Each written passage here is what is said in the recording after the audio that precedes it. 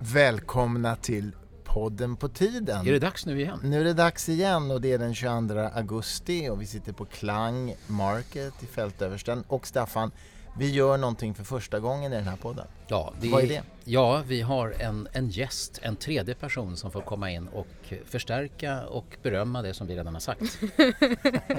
Så tänkte jag. Välkommen Eshtar Faris. Tack. Det här är jätteläskigt för vi vet inte hur det går till riktigt att ha en tredje gäst. Så att vi får har du se några vad som tips händer. i början? Några tips? Mer vin. Okej. Vin. Flera förslag. Nu är vi direkt censurerade här på någon slags. Ja. Men vi tycker att det var kul. Vi har kört över 2 år nu. Vi har kört över 2 år. 2,5 tror jag. 47 typ sändningar eller Men cirka 47 vi har fram till sändningar. nu har vi tyckt så här att det behövs inte någon ytterligare person. Sturmark och doppning, det räcker ganska långt. Men sen har vi fått någon slags ödmjukhetschock och tänkt att mångfald, nya bidrag. Eshtar, mycket välkommen. Vem är du? Oj, vem är jag? Vi har börjat plötsligt så träffas vi, men för de som lyssnar på det är några som lyssnar på den här podden, förstår du? Det är några som lyssnar på den här podden. Vem är jag? 34 år, som älskar konst, måla, teater, dans. Vad tycker jag mer om? Jag brinner verkligen för att arbeta med andra personer som jobbar mot hedersvåldsfrågor bland annat och lite integrationsfrågor och sådär.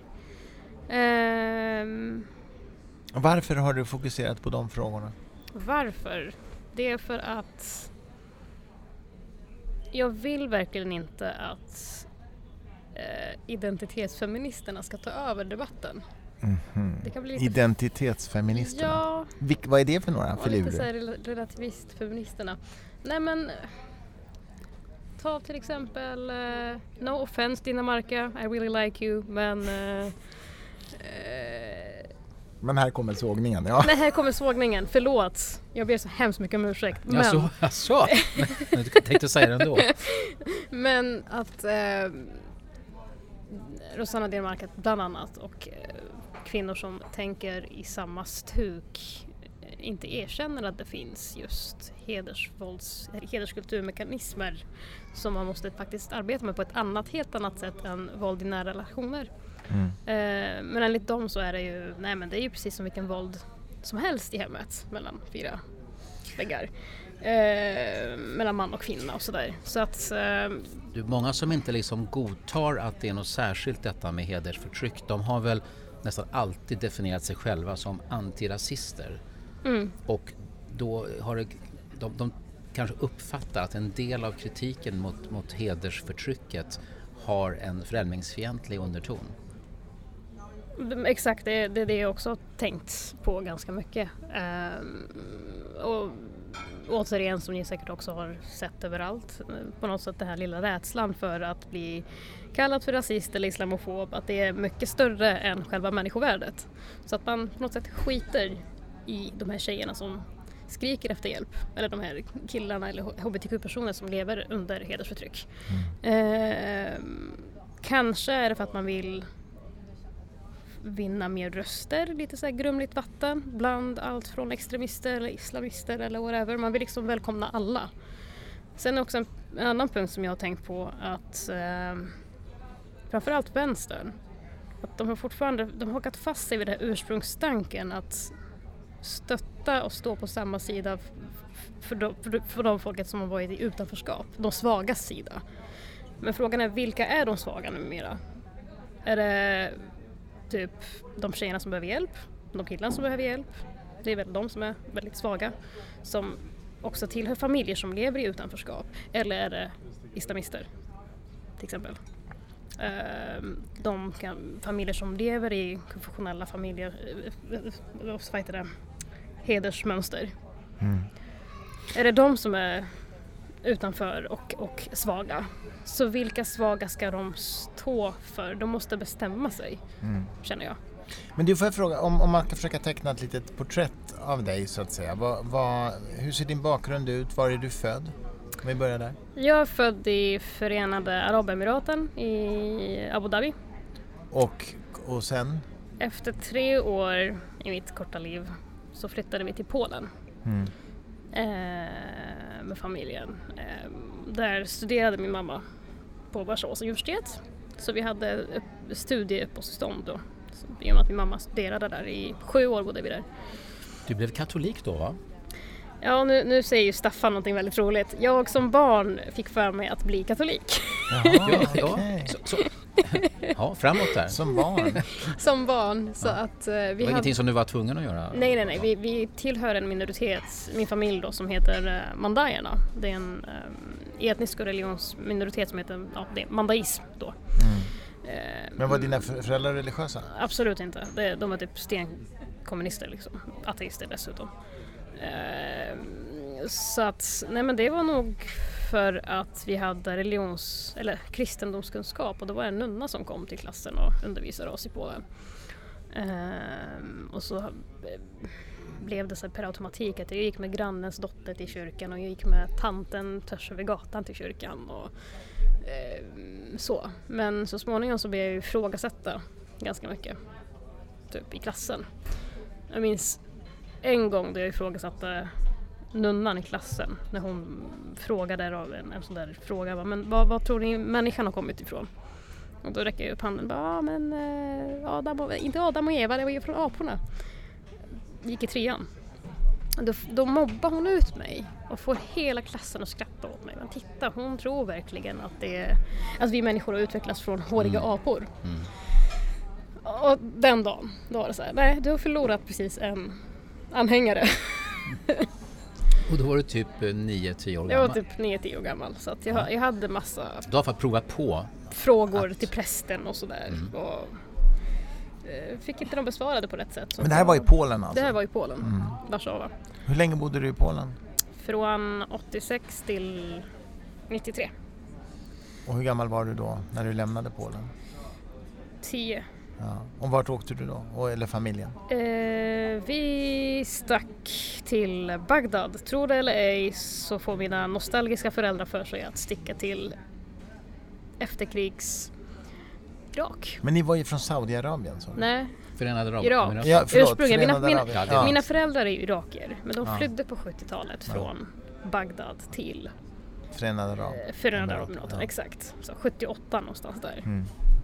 Okej, så det var lite hemlängtan, nostalgi. Så var hemlängtan, vårt älskade kära land och bla bla bla. Men var det en stark irakisk identitet alltså redan från början som du kände att ni hade? Du menar min familj? Ja, eller? På grund av att de kom från Bagdad fast ni sen var i Förenade Arabemiraten. Alltså, jag har ju bott i samma land i stort sett hela mitt liv så jag har svårt att föreställa mig de här. Mamma kände nog att hon ville tillbaka. Hon hade någon bild att de intellektuella irakerna var kvar i Irak. Men efter Gulfkriget och efter FN-sanktionerna så hade ju landet förstörts. Och efter att Saddam hade kommit till makten på 70-talet. Så att när mamma och min pappa tog oss med min bror då till Irak, då var det som att du tar 2 europeiska barn, tvingar in dem till ett ingenmansland. Det var bara ruiner liksom. Jag kunde knappt språket heller. Men min mamma, jag såg att hon hamnade i en depression. Panik nästan. Att det här är inte mitt land. Det här är vart är mitt folk någonstans. Jag känner inte igen mitt folk. Så att se min mamma gå sönder som barn, det var liksom ingen trygg punkt. Och min bror som är 6 år äldre, han hoppade av skolan. Han klarade inte av att gå där. Och identitetsmässigt så, nu när du Christer frågar mig om min bakgrund, så känner jag inte mig som irakisk eller svensk eller polsk, utan jag är nog en blandning. Jag skulle kunna, om ni såg mig med en grupp polacker så skulle ni se att hela mitt kroppsspråk blir polsk. Jag pratar polska och liksom hänger med och så där, känner mig lite hemma där. Men slänger du mig i ett gäng med iraker, jag hänger inte med. Liksom, inte jargongen heller. Att göra skämt på andras bekostnad till exempel och sådär, som är ganska typiskt irakiskt. Är det typiskt det är ganska irakiskt. Jag hänger inte med. Jag blir såhär, vad fan typ. Och i Irak så kunde inte irakerna själva sätta oss i ett irakiskt fack. Vi var inte iraker för dem. Jag kände inte mig irakisk. Och jag längtade hem till mitt rum i Polen, i Warszawa. Jag saknade mitt hemland Polen liksom. Så att, och sen efter 10 månader så var vi tvungna att fly till Sverige. För då började deras irakiska Saddam Husseins Gestapo leta efter oss liksom. Så då... Varför gjorde de det? Nej, Irak. Ja, förlåt. Ja. Varför gjorde de det? För att mamma har varit aktiv kommunist på 70-talet. Och det var inte poppis? Nej.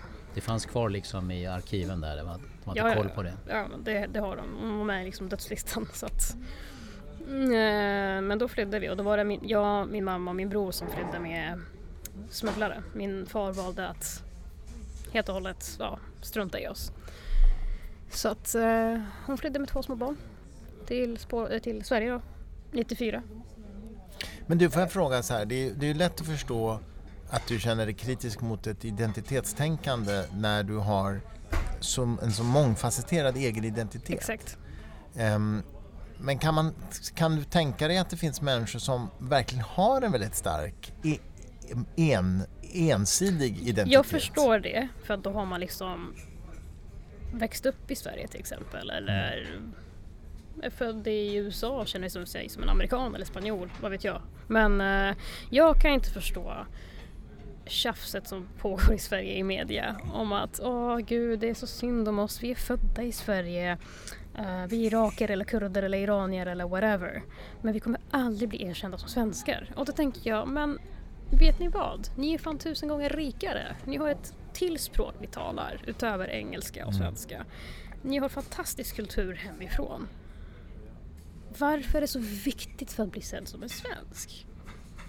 Enbart det, och det erkännandet. Liksom. Var kommer det här längtan ifrån? För mig är det så, skulle ni fråga mig, känner du dig svensk? Jag bara, I don't know. Typ. Jag är väl blandad och jag är berikad av alla kulturer och människomöten som jag har tagit med mig. Och det är därför jag liksom inte riktigt...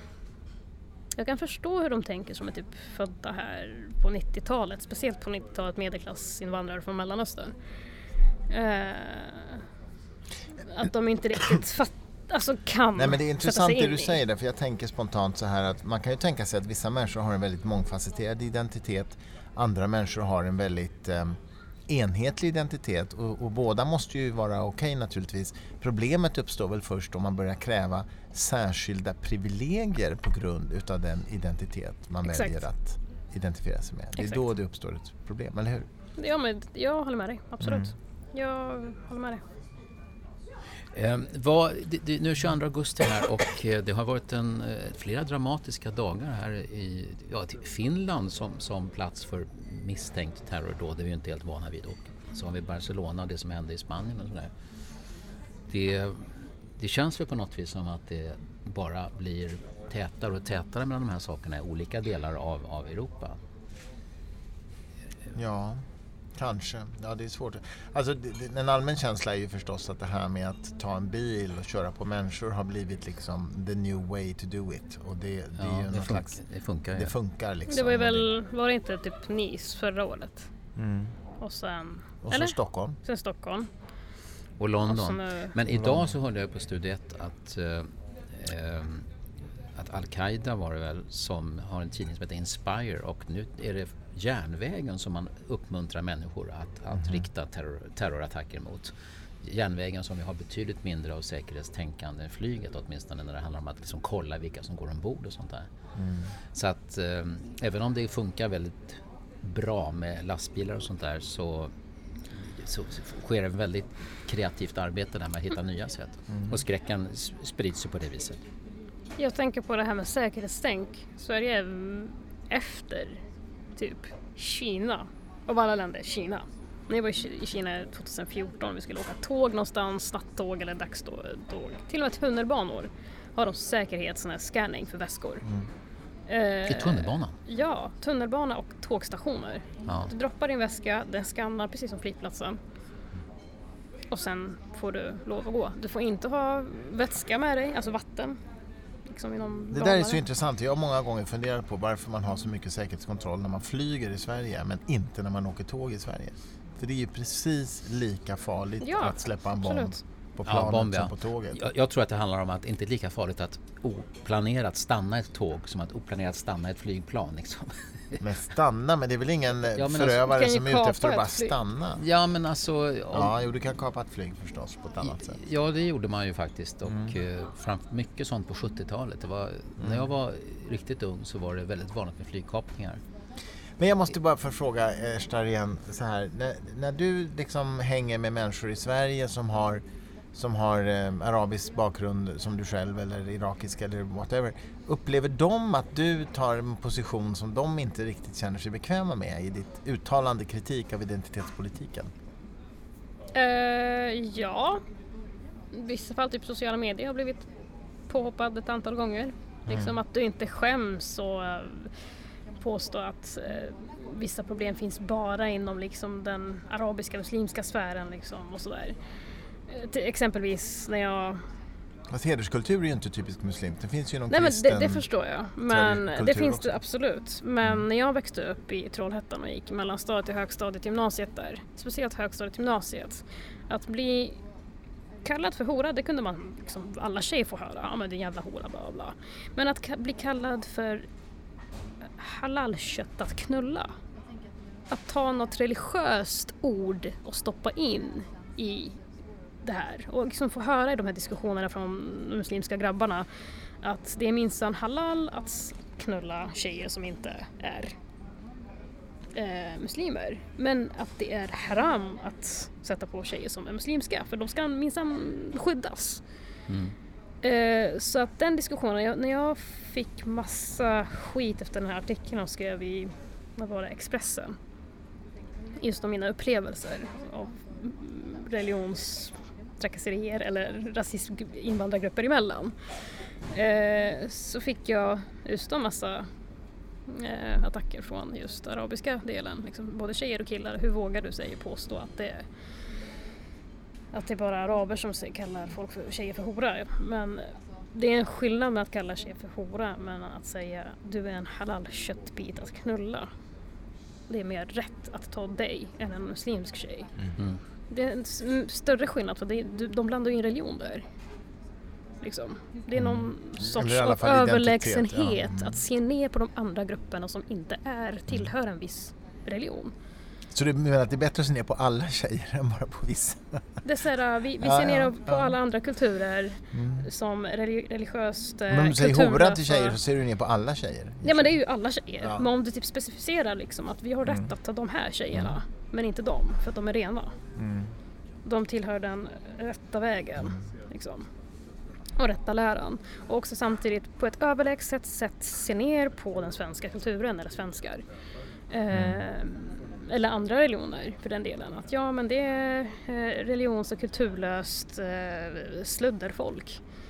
Det är det jag har fått höra, som jag har också växt upp med. Och hela tiden fått uppleva det här skitsnacket, till exempel i Kronogården, Trollhättan, att svenskar är si, svenskar är så, och Sverige är så där, och det är slötter, och de har ingen kultur, och de har ingen religion. Och sen också få höra vissa av vänsterfolket säga detsamma, etniskt svenskar, se ner och klanka ner på sitt eget land och kultur. Att man är inte man är kulturlös, man är historielös. Då bekräftar man ju just det folket som har kommit hit. Att bara, ja, men ni har rätt att se ner på oss, ni har rätt att vara överlägsna. Det är där integrationen också inte funkar. Faktiskt. Så att nej, jag känner inte att, tillbaka till din fråga, Christer, jag känner inte att jag är arab eller iraker. Och jag får mothugg ibland på fester. Eller när jag går ut bland annat. Killar av invandrarbakgrund kanske kan komma fram till mig, vart är du ifrån? Mitt svar är bara, jag är från jorden. Vilken planet är du ifrån? Och det de vill komma fram till, de vill hitta någon så här sammanhang där, om någonting gemensam faktor typ, så att man kan flytta vidare. För dem är jag väldigt arabiskt utseendet. Men så länge jag inte de kan liksom inte kategorisera mig i ett arabiskt fack, så blir det fel. Jag för mig inte som en arabisk kvinna, jag talar inte som en arabisk kvinna, jag känner inte mig som en arabisk kvinna. Och då blir jag bara smuts mer. Men du, behovet av att liksom placera dig någonstans och varifrån du kommer, det där tjatiga snacket, det har väl människor som är födda i Sverige också jättestort? Ja, det har de. Det har de gemensamt lite grann det där.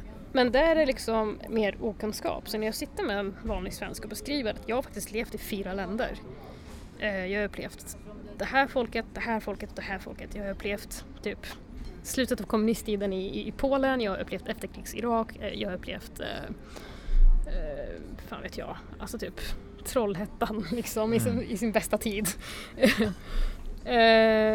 Så förstår de fattar att man inte kan ange bara en identitet. De förstår, men de har inte haft kunskapen tidigare. Men om du pratar med min ursprung, eller hemland, mina föräldrars hemland brukar jag säga. Det går liksom inte in. Det känns som att de vill hela tiden sätta dit mig. Du ska ju skämmas att du inte är en irakisk kvinna. Du ska ju känna skam. För jag vet att du sa någon gång att du reagerade på någon som hade skrivit i Expressen om hon hade skrivit att hon var stolt över att vara arab. Ja, du sa att exakt. det är jättekonstigt att säga att man är stolt. Jag tror att hon använde formuleringen jag är stolt arab. Okay. Ja, och då känner jag så här, men vad är det? Vad har vi i våra hemländer i Mellanöstern? Så att liksom, vad? Matkulturen, musiken, litteraturen, poesin. Punkt. Men vad har du mer att vara stolt över? Du bor i Sverige, det är ett land med yttrandefrihet. Det är ett land som ger dig frihet som kvinna att uttrycka dig hur du vill på alla möjliga sätt. Din sexualitet, din personlighet, whatever. Men det finns väl en annan aspekt på det också, nämligen att säga att man är stolt över att vara arab eller vara vad som helst, kines eller vad som helst.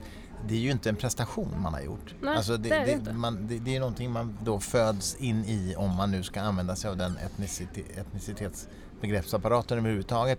Så det är lite märkligt att vara stolt över någonting som man inte har presterat överhuvudtaget. Alltså, vi har ju snackat om det här förut i podden, Christer, det här att varken du eller jag förstår det där med stolthet, men jag tog upp det här i ett samtal i Almedalen om att jag tyckte det var konstigt att folk använder ordet stolt över var man är född eller var man kommer ifrån.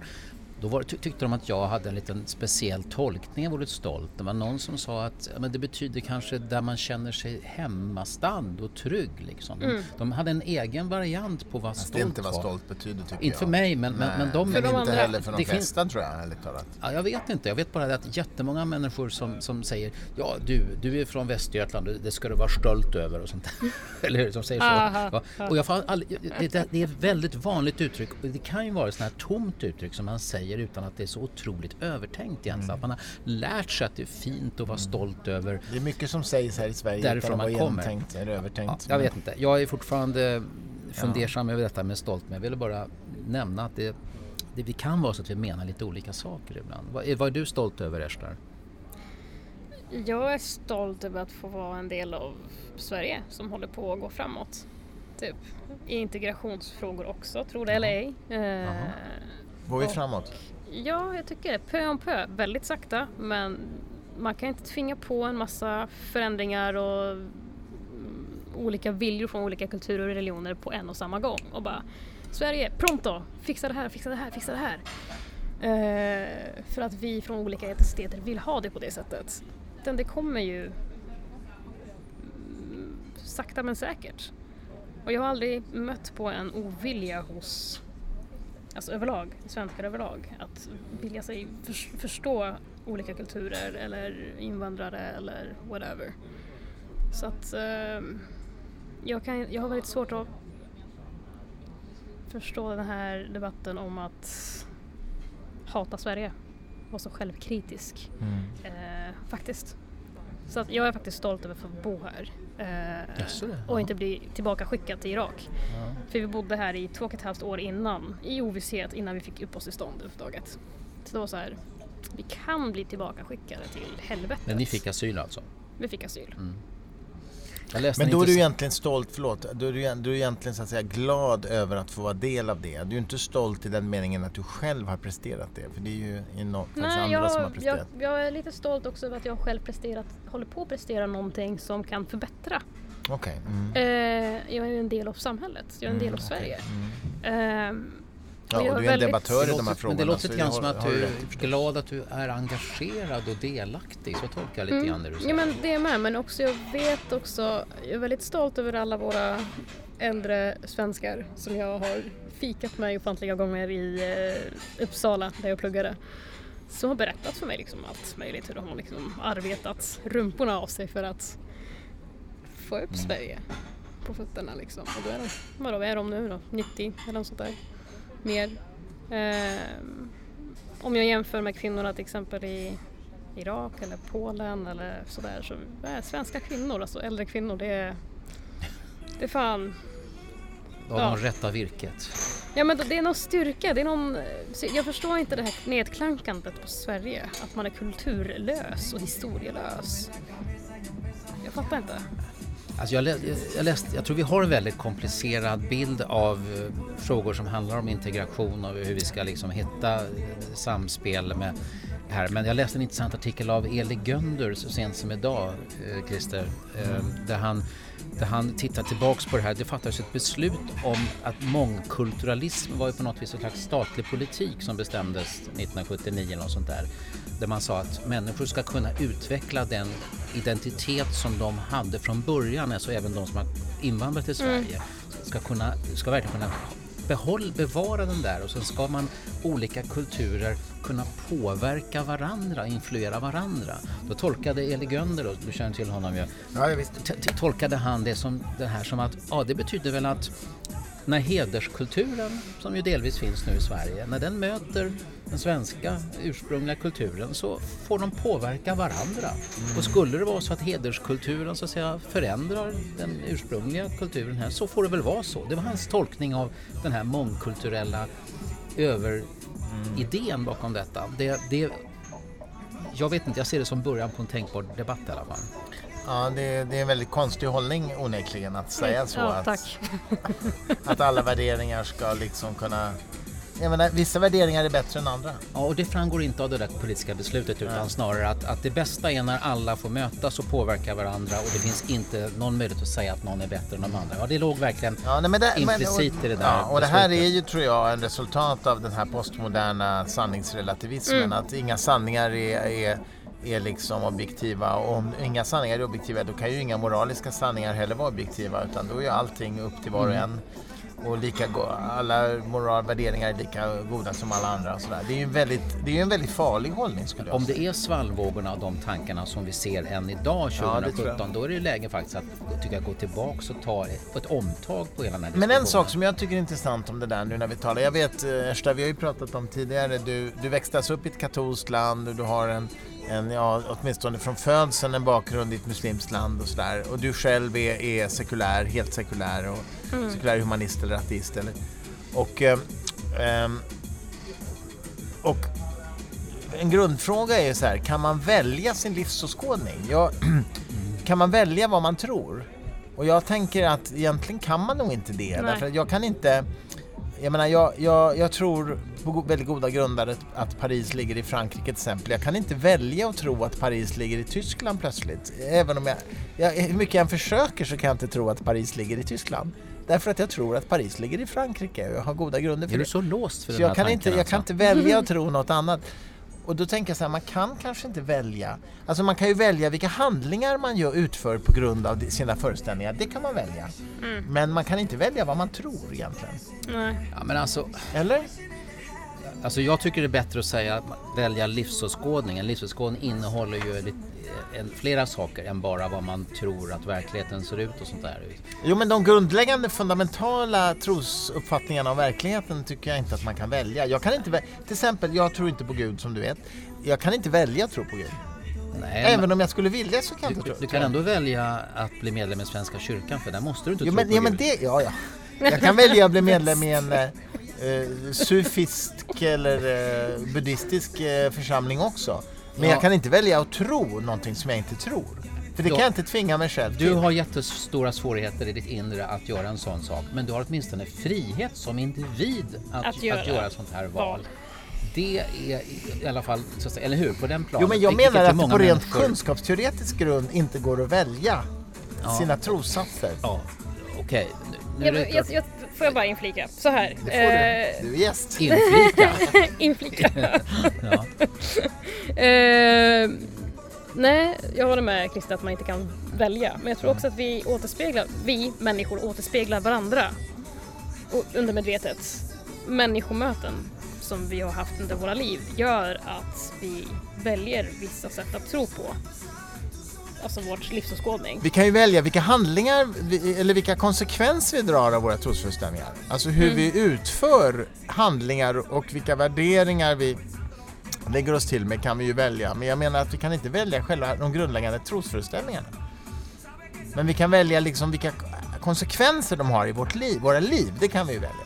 Men alltså det är ju jättemånga människor idag som har en religion som absolut inte... Nu springer Christer. Nu gick Christer för att han tror att han ska få restaurangpersonalen att dämpa musiken.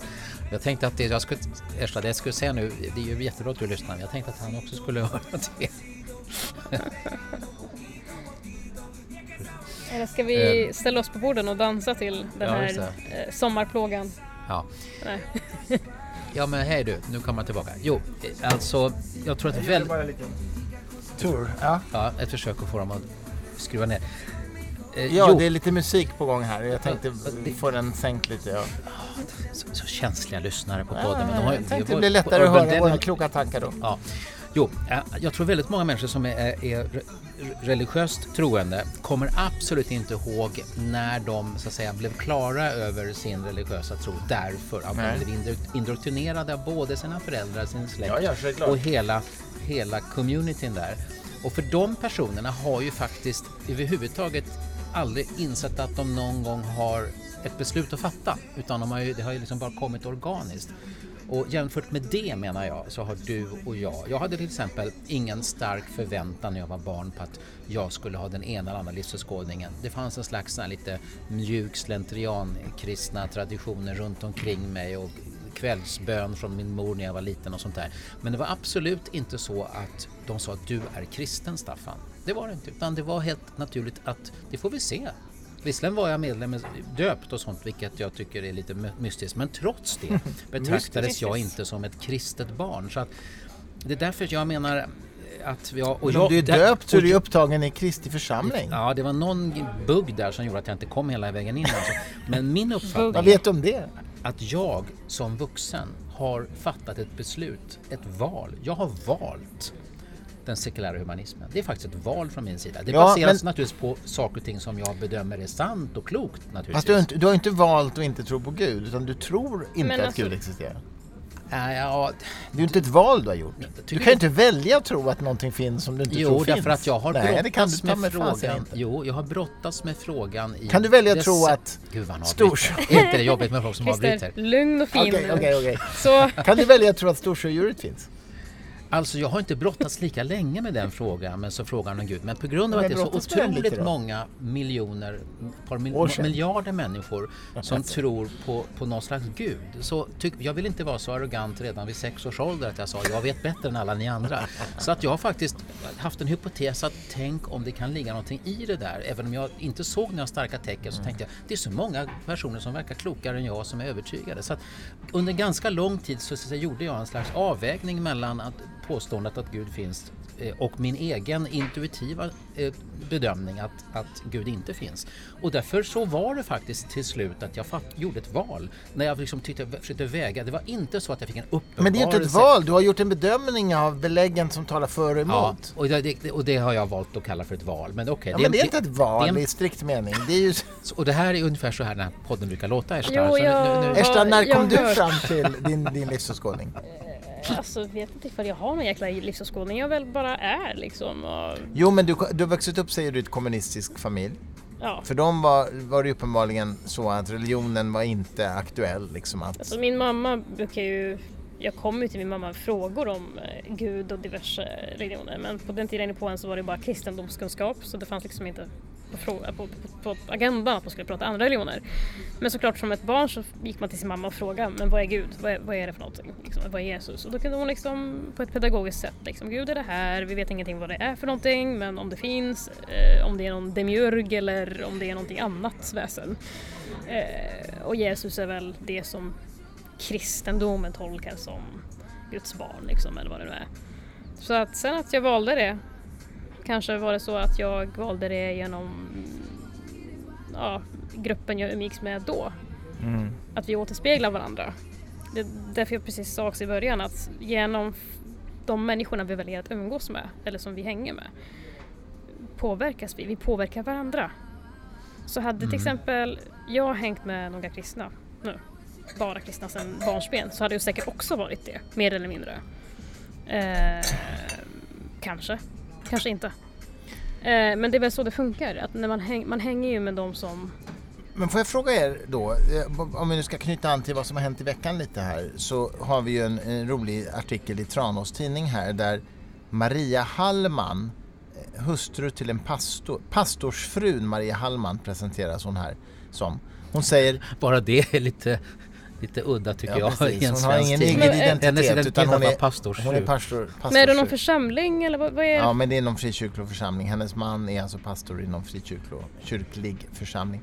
Vetlanda-Posten i alla fall skriver här om hur hon har ett möte med kultur- och fritidschefen i kommunen i Vetlanda. Och hon säger Guds vrede kommer att komma över Vetlanda därför att Vetlanda har beslutat att ha en Pride-vecka. Och hon säger till kulturchefen, snälla ställ in regnbågsveckan vecka 37 för att inte Guds vrede ska drabba Vetlanda stad. Och då tänker jag så här, är hon homofob?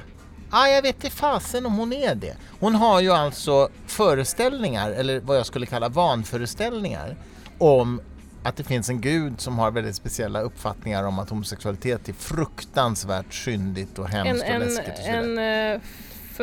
Alltså hon har förmänskligad Gud i kött och blod. Dels har hon gjort det, men också, hon tror också att Gud har synpunkter på homosexuella. Ja, men exakt. Alltså, och ur mitt perspektiv så är ju det här ganska väldigt bisarra vanföreställningar. Men det är inte synonymt med att hon är homofob. Därför att hon kanske inte har några uppfattningar om homosexuella alls. Däremot så tror hon att det finns en gud som har det och som man är tvungen att rätta sig efter.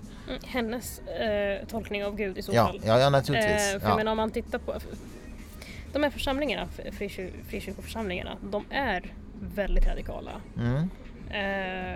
Jag menar, om jag har många kristna vänner, när de går till kyrkan så är det Svenska kyrkan. Just för att de är så öppna.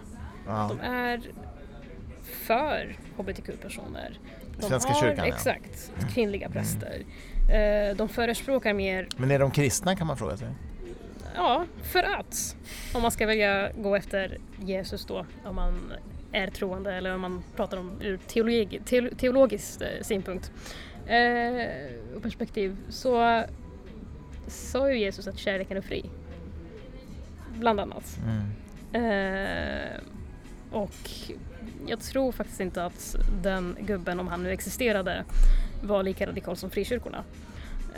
Och det glömmer väldigt många församlingar i frikyrkorna. Men han sa också, Jesus, att han var vägen, sanningen och livet och ingen kommer till himlen annat än genom mig, alltså genom Jesus. Genom kärleken. Genom Jesus.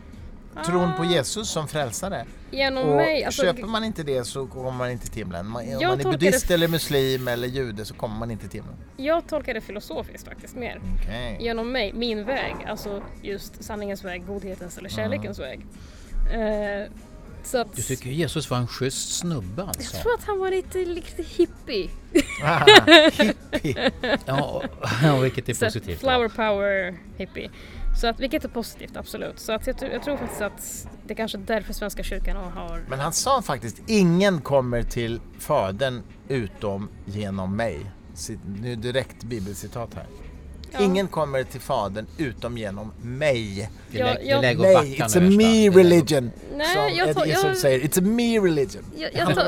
Jag tolkar det fortfarande som genom min väg, godhetens, kärlekens väg. Men. Apropå kristendomen förresten, så var det ju ett sån här fascisttåg i USA, i Virginia, Charlesville häromdagen. Just det, fan. De här white supremacists och sånt där. De betecknar sig väl som kristna hela gänget där, va? På? De här Klux Klan och det här gänget. Ja, de är kristna. Ja. Så att apropå... Liksom holländska kristna kyrkan i Sydafrika som var förra apartheid. Så att, det är ju... Och, alltså vem kan säga att det där är en avart till den där religionen och den riktiga finns där borta? Alltså, vad säger du om det som den här demonstrationen? Och att Trump sen i början hade lite svårt att säga att rasisternas manifestation var värre än motdemonstranternas. Kanske för att han är rasist själv. Nej. Ja, just det. Han har sagt att han inte är det. Ja, precis. Burn. Ja, han slängde ut Bannon nu i alla fall för att han är så mycket narcissist så att han tålde inte att Bannon fick lite attention i media. Det är ju rätt intressant. Men är det här början på någonting som håller på att växa nu eller var det här bara en enstaka sak som kan läggas till handlingarna? Jag känner mig väldigt osäker på vad det här innebär. Vilket, förlåt? Ja, hela den här vitmaktmanifestationen och det var ju folk från högerextrema från Sverige som var på plats också där. Och det... Men jag tror att i och med att vi har fokuserat i media överlag på islamister ganska mycket så har rasisterna och vitmaktsorganisationerna kunnat flytta sig fram sina markörer lite sådär under en tänkmantel av att vi har brytt oss för mycket om islamister. Så att de har nog växt fram och ligger mycket närmare än vad vi tror. Så att det är alltså över hela världen. Nordiska motståndsrörelsen som har dykt upp lite extra nu den här sommaren här. Hur beskriver de sin religiösa tillhörighet? Jag har inte hört dem ge någon sådan alls. Faktiskt. Men så jag vet inte om jag ska vara ärlig. Nej, jag är lite... Jag är osäker, men de är ju väldigt förtjusta i traditioner. Den ursprungliga nationalsocialismen, alltså Hitlers gäng, var ju kristna, även om han hamnade i fejd med katolska kyrkan på ett antal punkter. Katolska kyrkan hade ju många präster som stödde honom i och för sig, men också präster som och även protestantiska kyrkan som gick emot Hitler, så det fanns ju både och. Men han själv han ansåg ju att judendomen var ju en materialistisk, kosmopolitisk, ateistisk så att säga kultur, medans alltså SS-soldaterna hade ju i sina bälten, i sin uniform står ju Gud är med oss. Så det fanns ju definitivt en kristen, men med vissa ockulta inslag så att säga ideologisk ådra i nationalsocialismen i sin ursprungsform. Nuvarande högerextremister uppfattar jag som ganska sekulära i och för sig. De riktigt högerextrema. Däremot är ju Sverigedemokraterna ju väldigt kristna i sin grundhållning. Ja, de vill... Men de som är mycket mer extrema än Sverigedemokraterna uppfattar jag nog som ganska sekulära, måste jag säga. Jag vet inte om jag ska vara. Det är det här, alltså deras beskrivning av fosterlandet och kärleken till det liksom får ju ibland såna lite himmelska höjder sådär. Men det är inte om det är religion vet jag inte riktigt. Just det är ju en definitionsfråga. Det finns ju vissa metafysiska föreställningar inom den här ultranationalismen tror jag. Men om de ska kallas religion, det är en definitionsfråga. Sen undrar jag, vad menas med kristna? Hur upplever de sig själva som kristna? Alltså vad är kristendom för dem? Har de läst sin bibel ordentligt? Har de studerat den? Eller har de bara följt någon fjollig pastor typ som inte har en aning? Som bara pratar om att samla in pengar till kollektet. Men de flesta kristna är ju inte särskilt kristet bildade. Men exakt, men då kan man inte kalla dem för kristna precis. De kan men säga det gäller väl även muslimer? Men du... Jag känner ju muslimer som definierar sig som praktiserande muslimer men som knappt har läst Koranen. Ja, men då har det typ så här, folktro, gå efter folktro. Min mamma har sagt, min imam har sagt. Ja, exakt. Då om man är med i en förening som så att säga är ett trossamfund som kopplat till en religion, kan man då säga att man inte är kristen om man har valt att vara med i den föreningen? Om man inte använder sin hjärna och själv plockar fram boken, Koranen eller Tora eller haditherna eller Bibeln och läser själv. Om man bara går efter vad prästen eller imamen sa eller rabbinen sa, så tror jag skulle inte vilja kalla den personen för kristen, jude eller muslim. För då har man inte bildat sig sin egen uppfattning. Jag kanske inte fyrkantig där, men jag är bara med i organisationer där jag liksom har tagit ställning för att jag vill vara en del av den här rörelsen. Exakt, jag håller med dig. Men alltså, tänk dig folk som inte har läst ett skit i Bibeln. Bara gå till en församling och gå rakt på vad prästen har typ sagt. För det låter så jäkla bra. Jo, men prästen kanske, eller pastorn tar exempel från vardagen. Och jag känner igen mig. Den här pastorn, han tog ju verkligen upp allting som jag har genomlidit inom min vardag. Det måste ju vara sant. Gud är ju med mig. Jesus är ju med mig. Liksom. Utan att egentligen fatta vad Bibeln går ut på. Eller vad... Det finns ingen kunskapsförmedling i församlingarna. Det tycker jag känns lite arrogant om man liksom som en person utanför säger så här: ja, jag ser att du är med i den där föreningen, i den där kyrkan, men jag har gjort bedömningen att du egentligen inte är där på riktigt, så att säga. Så att jag ser inte dig som kristen eller som muslim. Alltså på något vis så går det, jag tycker inte det går riktigt att göra så. Nu tar vi en bild. Nu tar vi en bild, säger Staffan. Och då måste han naturligtvis så nu har vi tagit en... Jag tänkte att vi skulle ta en bild utan att du liksom behövde avbryta ditt prat, men det går ju inte. Nej, nu får vi faktiskt ta en hjärnhalva i taget här. Ja. Okay. Nej, men jag förstår att man utifrån inte kan, en som står för en utomstående, peka på en person som är i en församling och säga att du är inte kristen eller du är inte muslim. Men för mig utifrån så säger jag ändå, kan du inte din egen bok, vad är du då? Det går bara på vad en person säger. Och det är väl så också extremismen växer. Man kan hjärntvätta folk. Så här står det. Jo, för att jag har läst och du måste ju lita på mig för att jag är närmast Gud. Och då släpper man ju det här med att använda sin egen hjärna och faktiskt läsa Koranen eller haditherna eller Bibeln. Man går bara blind på vad den människan har att säga. Så för mig, nej, jag skulle inte vilja klassa extremister eller nazister, kristna nazister och kristna. Liksom. Så. Är det något annat som vi har på hjärtat här i vår podden på tiden med vår gästdeltagare Eshtar Faris? Ja, men jag skulle vilja fråga dig, Eshtar, så att säga, du har ju börjat dyka upp nu i liksom opinionsbildningen och i debatten och så här. Vilka frågor brinner du mest för just nu? Vad vill du driva? Vad vill du förändra? Vad vill du påverka? Kvinnor, sexualitet. Och vad vill du förändra eller påverka där? Jag skulle vilja, nu jobbar jag på ett projekt, jag vet bara det här projektet i huvudet just nu. Jag skulle vilja ta upp svarta homosexuella kvinnor till exempel. Avbilda dem i mina målningar. För de finns inte nästan. Man ser inte dem i media, man ser inte dem i tv-rutan. Det är oftast vita heterosexuella män kanske som håller hand, eller kvinnor. Det är lite tabu att ha svarta kvinnor. Just det här sexbiten och svarta. Så det skulle jag vilja... Men får jag fråga, okej, nu är jag djävulens advokat lite grann här. Du gillar inte identitetspolitik. Varför vill du lyfta fram då just homosexuella svarta kvinnor? För båda de två beskrivningarna är ju identiteter. Man är homosexuell, man är svart. Varför ska vi lyfta fram identiteter för om man inte gillar identitetspolitik? För att redan som homosexuell så är man ju förtryckt. Man har det jävligt tufft.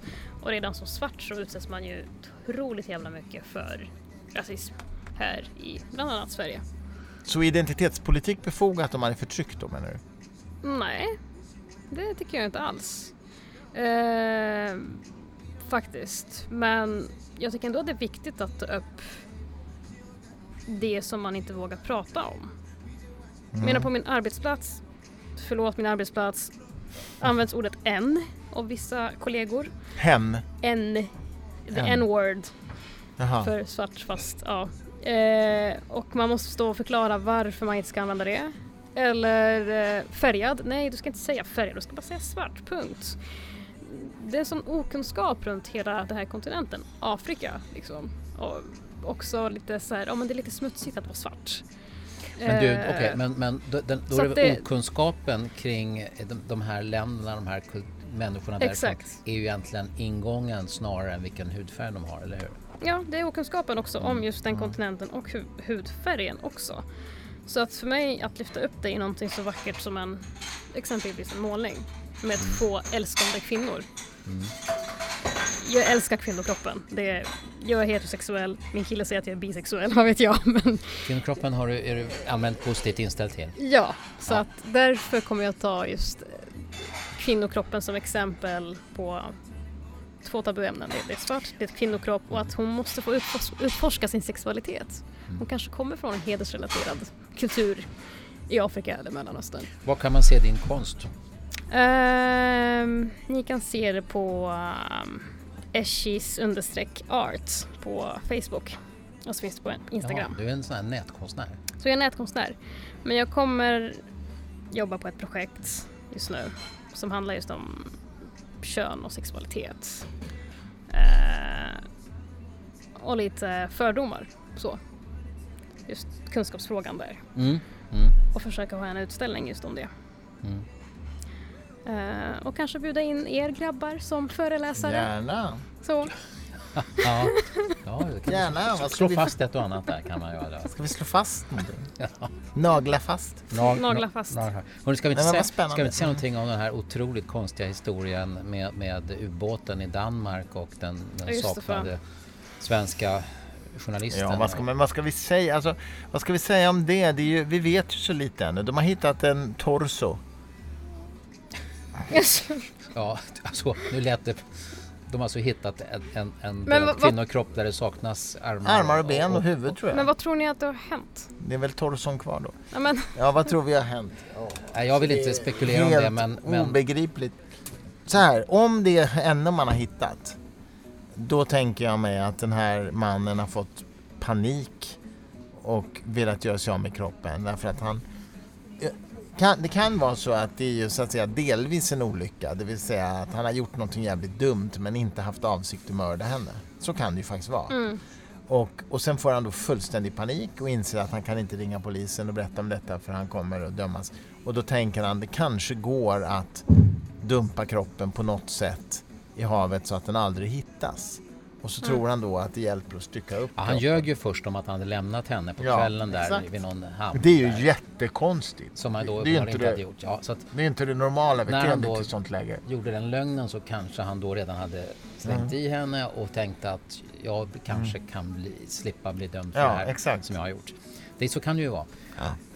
Men normalt sett är det så att den här typen av utredningar så är det ju inte att man liksom har bild och namn på den som är misstänkt utan som det finns pressetik och sånt där. Men han var ju redan storkändis den här killen i Danmark. Och men förlåt, vilket jäkla geni, Staffan. Ja, alltså... inte kunna liksom göra sig av med... Raketmadsen. Ja, men dessutom, alltså, han var väl sån här typ som alltid var med i tv och bjöd in och titta, nu ska jag på min ubåts, nu är det någonting nytt där och sånt där. Så att han var redan omskriven innan hon saknades. Så det var väldigt svårt för medierna att göra någonting annat. Men det är klart att det finns ju... Den här historien är ju så absurd så att den är så att säga oemotståndlig för medierna helt enkelt. Och vi är väl sådana varelser att vi, trots att det är så smakligt och det finns människor som lider så fruktansvärt, så kan vi inte låta bli. Eller hur? Det är nästan en sån här... Ja, nej, men visst som är i det trafikolyckor blir så kallade tittköer, det vet ni va? Tittköer kallar polisen för det för. Det vill säga vi köar därför att folk vill titta och se lite om vad det de kan se av offren då i trafikolyckorna. Nu är vi på bild igen här, så nu smile upp det nu, Staffan. Nej. Skärp det nu. Så där. Bild.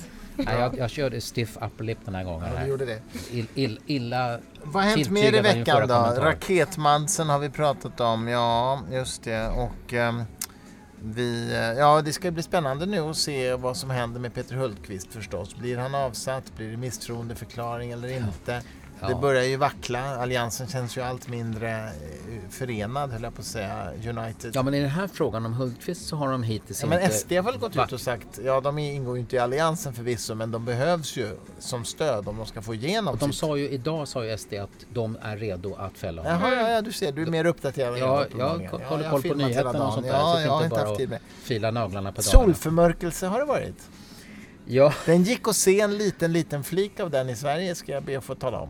Nere i Skåne? Nej, även i Stockholm tror jag. Men det var precis när solen gick ner över horisonten så kunde man se att månen skymde någon procent av solytan. Ja, det var en svensk lokalvinkling. Men den riktiga solförmörkelsen, Total Eclipse of the Heart, den hände i alla fall i USA. Det är magiskt, alltså, måste jag säga. Det är häftigt. Alltså. Ja, det var tydligen 10 miljoner människor som redan bodde i det här stråket. Och sen hade någon sa att det var 100 miljoner som har dragit sig dit. Det är ju liksom...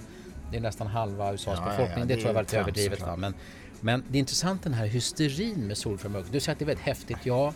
Hur många vet egentligen vad en solförmörkelse är, undrar jag? Ja, vet du det? 42. 42? Vet du vad det är? Ja, det är klart jag vet. Ja, vad är det då? Men jag tycker inte om att briljera. Det är inte min grej. Ja, men det är naturligtvis när solen för oss som är på jorden döljs av månen när den har en bana precis framför själva solen. Det vet väl alla människor. Ja, alla vet inte det, men så är det. Är intressant och det roliga är ju att de är lika stora. Att månen storleksmässigt, den är ju liksom lite mindre alltså, om man räknar in coronan. Va? För det är men man räknar inte coronan utan själva ytan. Vad kallas de här sakerna som åker ut från corona? Vad kallas det för? Protuberanser. Protuberanser, ja. Det vet ju också alla människor. Jag har lärt mig någonting nytt. Det vet ju alla människor. Så att det är intressant att månen är precis lagom stor. Det blir ju inte kolsvart. Och det är ju faktiskt rent slump. Eller så är det intelligent design. Ja, men tänk på de som har flera månader. Det hade kunnat vara på så många andra sätt. Men nu är det just det här.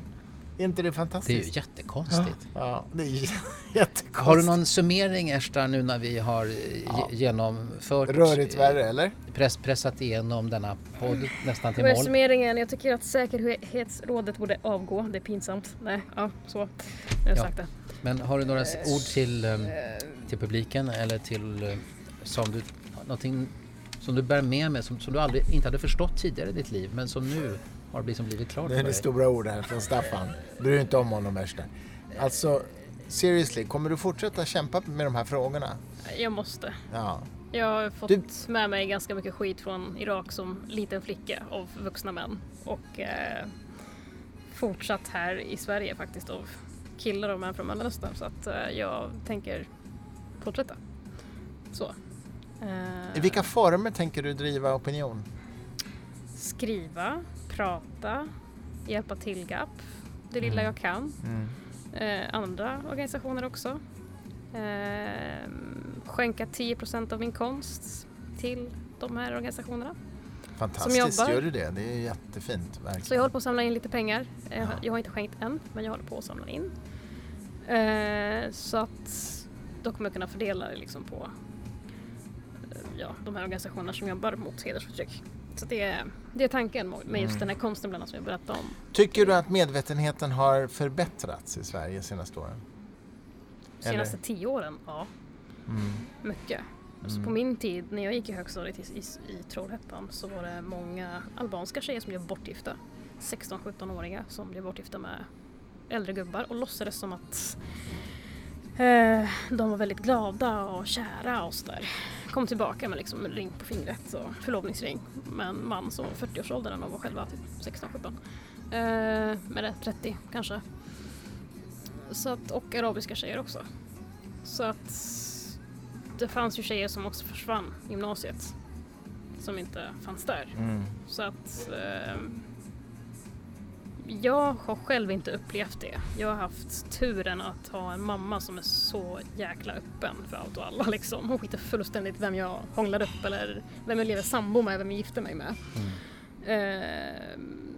Så att jag gör det för andra. Även om jag inte haft det lika tufft, men jag gör det för andra på något sätt. Men du, jag blir fascinerad innan vi slutar av din mamma som du beskriver på det här sättet. Var har hon fått sitt självständiga tänkande ifrån? Hur växte hon upp? Hon växte upp med 2 analfabeter, mormor och morfar. Men de var så jäkla ödmjuka. De var väldigt måna om att hon skulle förfölja sin skolgång. Hon fick inte hoppa av. Och de var ändå en systerskara på 7 pers. Och alla fick gå färdigt skolan. Så. Det var det viktigaste. Och just det faktum att de inte var religiösa. Det är inte så ofta man ser irakier som inte är religiösa i mormor och morfars ålder liksom. De var inte det heller alltså? Nej, de var inte kommunister för att de var analfabeter. De har ingen aning vad som höll på att hända. Men hur kom det sig att de inte var religiösa då? Om de är analfabeter och de såg hur mandaiska präster utvecklades. Att det var lite korruption där i. Så att de valde helt enkelt att ta avstånd. Att nej, men vi ska inte döpa våra barn, punkt slut. Så att ingen av mina morbröder och mostrar är döpta på mandaiskt visdom. Det var mandaisk, ja okej. Det var mandaisk så att och mamma fick själv välja liksom att man ville gifta sig med min pappa och sådär. Så att, och hon det är ju var hoppingivande det du beskriver. Ja, det är väldigt. Mamma har också ett väldigt tidigt feminist också. Irakisk eller mellanöstern feminist. Hon har läst nästan alla böcker av Nawal El-Saadawi som ni kanske har hört om. Så att det är hennes största förebild verkligen. Visst, egyptiska författarinnan. Ja men exakt, så att det är tack vare henne kanske också som hon har berättat med ögonen. Hon har ju varit förebild för många tror jag. Ja. Så att, otroligt stark kvinna.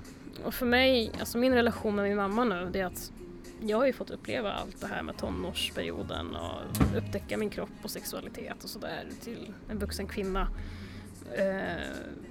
Min mamma är min bästa väninna så att jag får liksom ibland berätta för henne, men gör så här, men gör inte så här, gör så här, men säg så här. Och när du dejtar, gör det här liksom. Så det är 2 kvinnor, olika bakgrunder, men vi lär varandra. Hur gammal är din mamma idag? Hon är 62. Så att, nej. Väldigt mycket liv. Vilken förebild det låter som. Ja men otroligt. Det är så här, när jag blir så gammal så ska jag bli lika fräsch, klok, stark och jävligt het. Mamma, förlåt, men du är väldigt fräsch. Det låter underbart. Hälsa henne så gott från oss. Tack för att du var med, Eshtar. Tack så mycket för att du var med. Podden på tiden. Vi hörs snart igen. Vi hörs. Det gör vi. Hej hej.